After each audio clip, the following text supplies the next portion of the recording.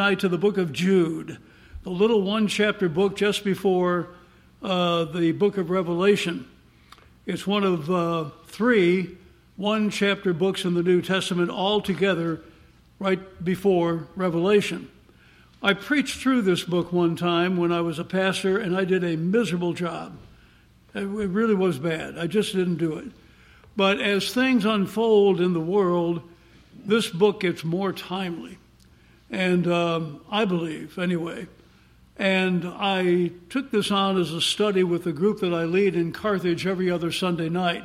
That's where I will be next Sunday night with that group. And I think we're 4 sessions into it, and we still have a ways to go. So we're only going to get through a couple of verses here tonight. I hope you'll see how important it is. The writer of the book of Jude introduces himself right off the bat in verse 1. It says, Jude, the servant of Jesus Christ and brother of James. So he's the brother of James, we know that. And right off the bat, we understand that. Jude identifies himself that way, and the writer of the book of James was very likely the half-brother of Jesus and very likely Jude's brother. And they were both half-brothers of Jesus.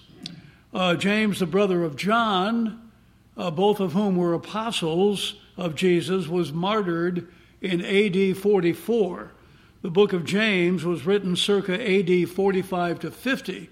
So we know it wasn't James the apostle who wrote that, thus making the writer James very likely the half-brother of Jesus.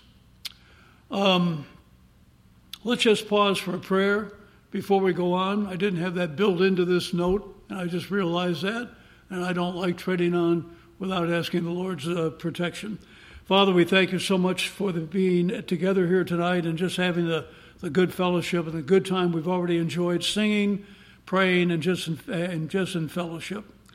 I ask, Lord, that you'll just guide this study tonight and that all of us who are gathered here will gain something from it.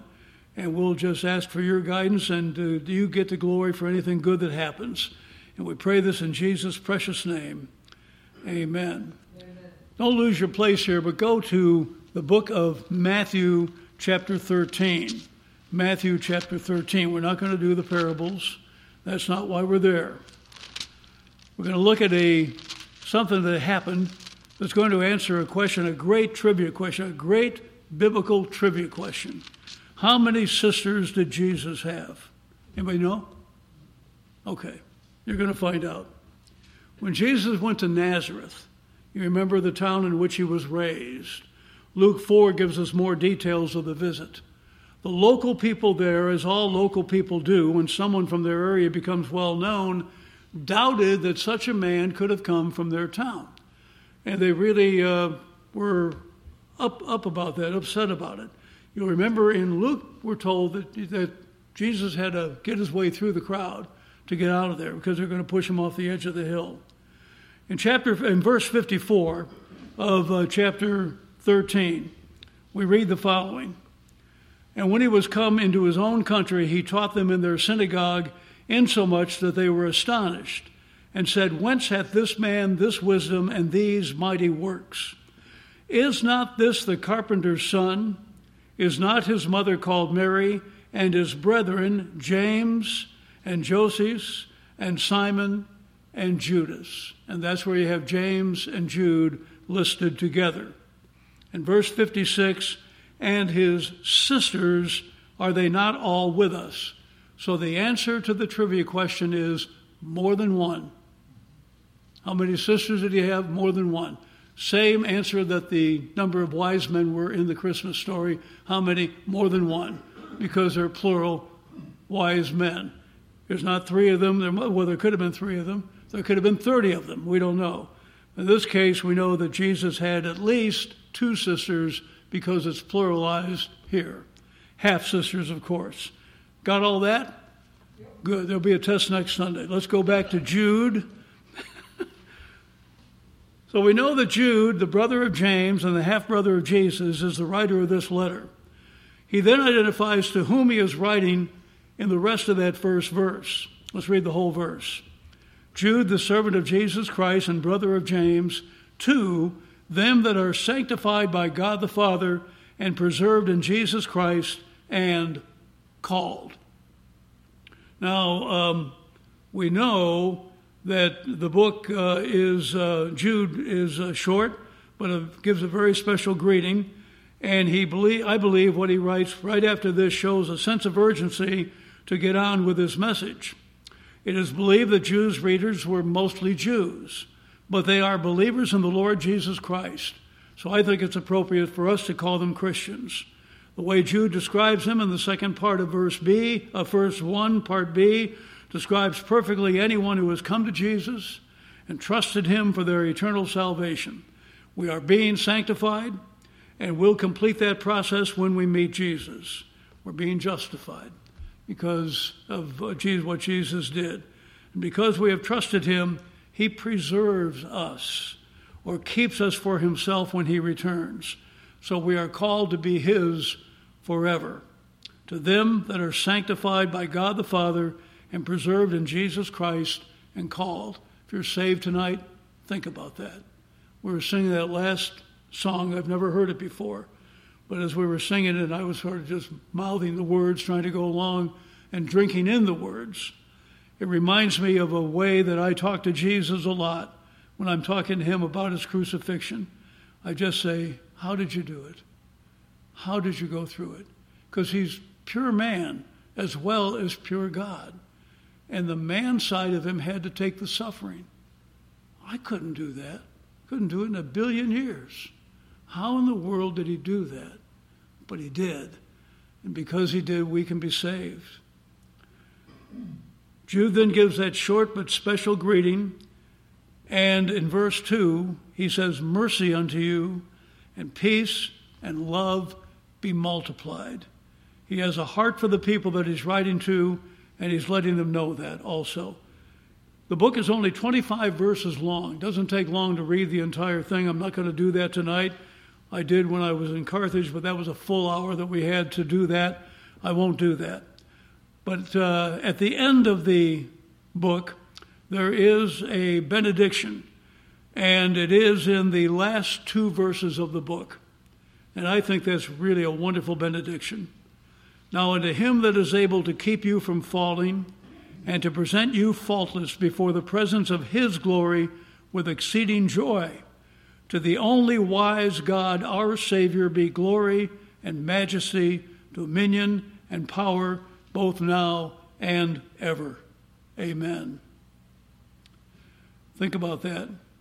Jesus died for our sins, provides salvation for us, and then preserves us, faultless before him in the presence of his glory. I'm not faultless. I'm not faultless from the day that I got saved. I'm not faultless today. I've thought some things I had asked God for forgiveness for already today. So I'm not faultless, but Jesus preserves me. And when I stand before him, I'll be okay because he made me okay. And he made it possible for me to be okay. That is an unbelievable thought. And yet this book is loaded with short tidbits of information while focusing really on one theme. Do not be fooled by false teachers. Do not be fooled by false teachers. We touched on it this morning in that message. And the false teachers of Jude's day were the Gnostics. Jude's purpose in writing this letter was to challenge and encourage his readers to stand firm in their Christian faith, defending it against all false teaching. This morning, the challenge was, don't remain silent. Talk to people who are unsaved. Let them have a chance to know Jesus. Tonight, what we're going to be talking about is standing firm in our faith. And there are times that we have to do that. We have to absolutely stand firm in our faith because the world is going to push against us a lot. And false teaching in the church is a big problem because you can talk to people from certain churches that are learning one thing and you think, where are they hearing this stuff? And they're hearing it in church. And you've got to have enough courage to say, that's not right. That is not what the Bible says. They have to have a chance to understand what the truth is as well. And the next 2 verses introduce that very clearly, and they make the letter as contemporary today as if it was written last week. Verses 3 and 4. Beloved, when I gave all diligence to write unto you of the common salvation, it was needful for me to write unto you and exhort you that ye should earnestly contend for the faith which was once delivered unto the saints. For, or because, there are certain men crept in unawares, who were before of old ordained to this condemnation, ungodly men, turning the grace of our God into lasciviousness, and denying the only Lord God and our Lord Jesus Christ. When I write a letter or send out an email or anything else at the bottom of it, I usually put Jude 3 and 4. Jude 3, 4. And that's those two verses. Because I think that is so important, if I'm writing a fellow believer especially, that we are reminded of that need to be prepared to defend our faith. In Jude's day, the false teachers affecting the church were the Gnostics. Today we have a whole variety of them, different ones. Paul dealt with the Gnostics also. Basically, the Gnostics claimed that anything material in this world was evil, but everything that was spiritual was good, at least on God's side of things. So they therefore at least claimed that they would develop their spiritual lives, but they would give no attention to their physical lives. In other words, it was okay to sin. It's all right, because you sinning proves how loving God is. It's okay. As long as your spirit life is all right, live it up.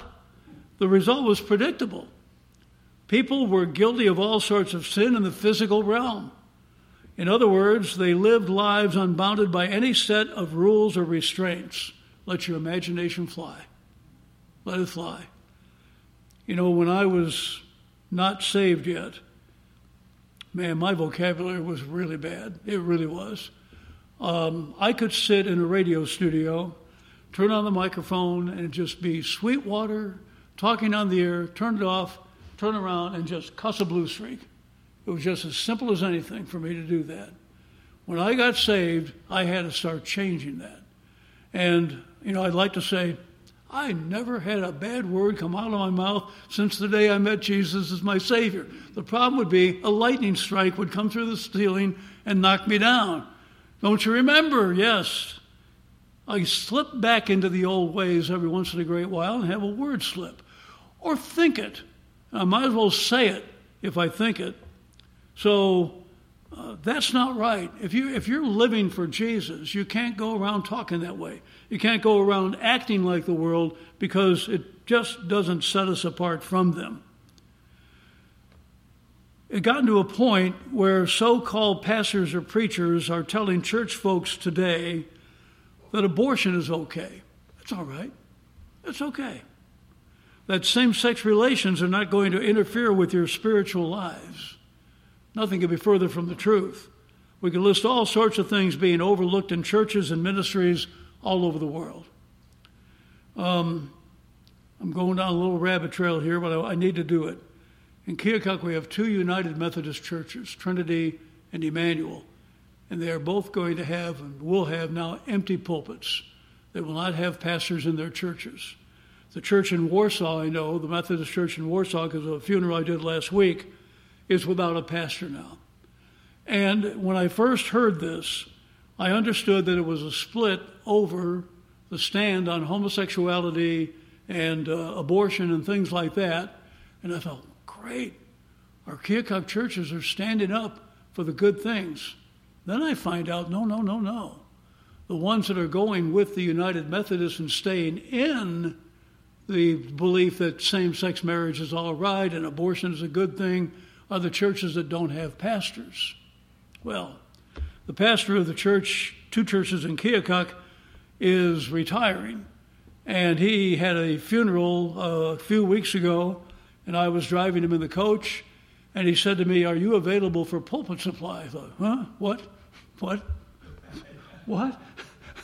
I said, "Yeah, I am." He said, "I'm going to tell the people at our church because I'm retiring and they're not going to have a pastor." I thought, all right, great. At that time, I thought that they were becoming fundamental. Then I found out, no, I'm going to preach in one of those churches on the 27th of August. I am excited about it.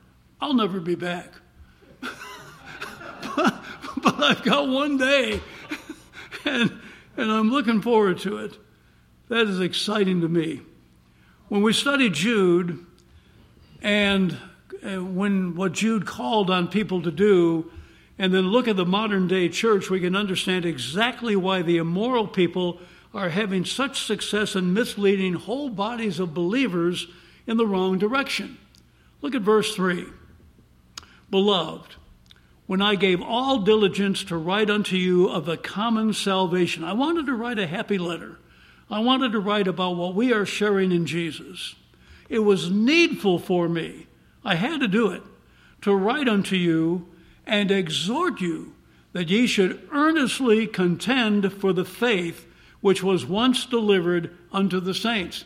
Kind of like what we talked about this morning. We are the ones that can present the words of reconciliation to somebody. We're the only ones that can do it. And we are the only ones that can share the faith. The angels can't do it. Jesus is in heaven. He's not going to do it. He's relying on his body on this earth to do it. That's us. And that's what Jude is calling us to do here.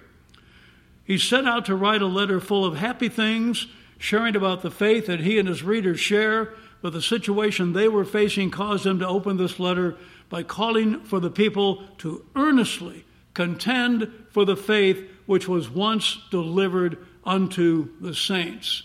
Please note, first of all, this faith is entrusted to the people who have it. Nobody else has it. If you're saved, you have it. If you're not saved, you don't have it. And anybody who stands in a pulpit, if they're not saved, they don't have it. We who, thank God, have accepted Christ as our Savior, we have it. It's up to us to defend it, and it's up to us to share it and spread it. We are the protectors and defenders of the truth of the Bible and the message of salvation to all of mankind. So not just to apostles, or today not just to preachers, but all of us have a responsibility to earnestly contend for the faith. Concentrate on those words for a moment. Earnestly contend for the faith. You may have a different translation with different wording. I'll get into that here a little bit anyway this way. What exactly is meant by the instruction to earnestly contend for the faith? Earnestly contend for could be translated stand solidly for, or agonizingly struggle for. It's not an easy thing to do. Taking a stand and not moving is one of the hardest things in the world to do. The world is going in one direction. The easiest thing to do is to go with it. The second easiest thing to do is to walk against it. The hardest thing to do is stand still and don't let it move you. I covered the flood down in St. Francisville when they had that ice jam several years ago, and the water came up through the town, and it was streaking through town. And I was sitting up on the approach to the bridge, and I saw a man come out of his house and try to cross his yard, and I thought he was going to get swept away. And he made it, thank God. He got over there. When he came back, he was able to walk much better against the flow of the water than he was trying to keep his balance going with it. So you try to go with it, you're going to get swept off your feet anyway. Agonizingly struggle for. This is not some game. It's not an easy thing that we have to do. We're up against a whole lot of things, but it's a spiritual struggle. A spiritual struggle that translates into the physical world when we speak up and we say what the truth is. If we apply this instruction as coming to us today, where we are, what things might you think about that need for us to carry out that instruction? When you're with somebody and they offhand say, I really have seen the light, and I think that same-sex couples are just fine. No problem. Oh, wait a minute. You don't want to be hurtful to people, I understand that, but you can't let a falsehood go by. You've got to say something. You've got to speak up and say something. Say, no, the Bible doesn't say that. And I share a lot of fear for people in that position. I've got friends who are in that lifestyle, and they're good people. I mean, what we would call good people. I trust my life in their hands. I really would. But they're marching toward hell. And if you don't tell them, how are they going to know? And then when the world comes against you, to stand and never change. Don't back down. Keep your exact belief and keep it solid. Then as Jude points out why this message is so important, it really becomes contemporary in verse 4. For there are certain men crept in unawares, who were before of old ordained to this condemnation, ungodly men, turning the grace of our God into lasciviousness, and denying the only Lord God and our Lord Jesus Christ. That's pretty clear. False teachers have wormed their way into the church. It's happened today.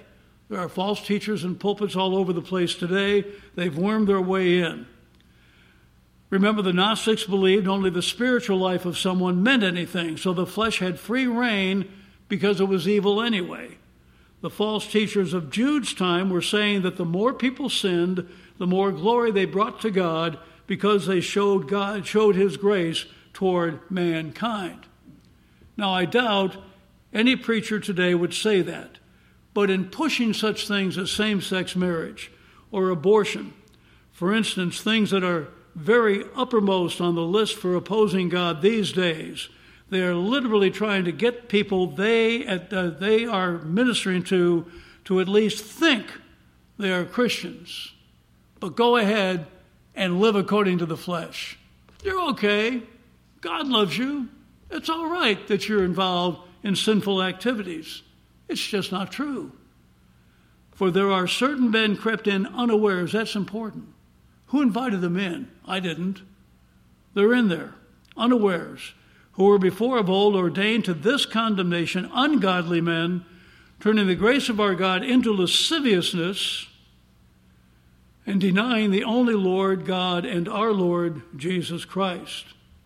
When so-called Christian people engage in those sinful activities, are they not denying the Lord Jesus Christ? Are they not denying him? If you love him, follow him. If you love him, serve him. If you love him, obey him. If they follow that false teaching, are they not going against what God's word says? Yes. But some of them have been told, no, God's word doesn't say that. And they need to know that. They need to be told that. A pastor who would encourage or at least okay sinful behavior such as abortion fits the description of ungodly men turning the grace of our God into lasciviousness. So I looked through other Bibles. I had a New King James Version. It uses lewdness, Lewdness. In the NIV, it is a license for immorality. A license for immorality. In the American Standard and the New American Standard, it is licentiousness, which is very close to lasciviousness. I mean, you could say lasciviousness to a room full of teenagers today, and they might not really understand what you're talking about. You might want to clarify that a little bit for them. Lewdness, license for immorality. Lewdness and a license for immorality. That really does give us a good translation.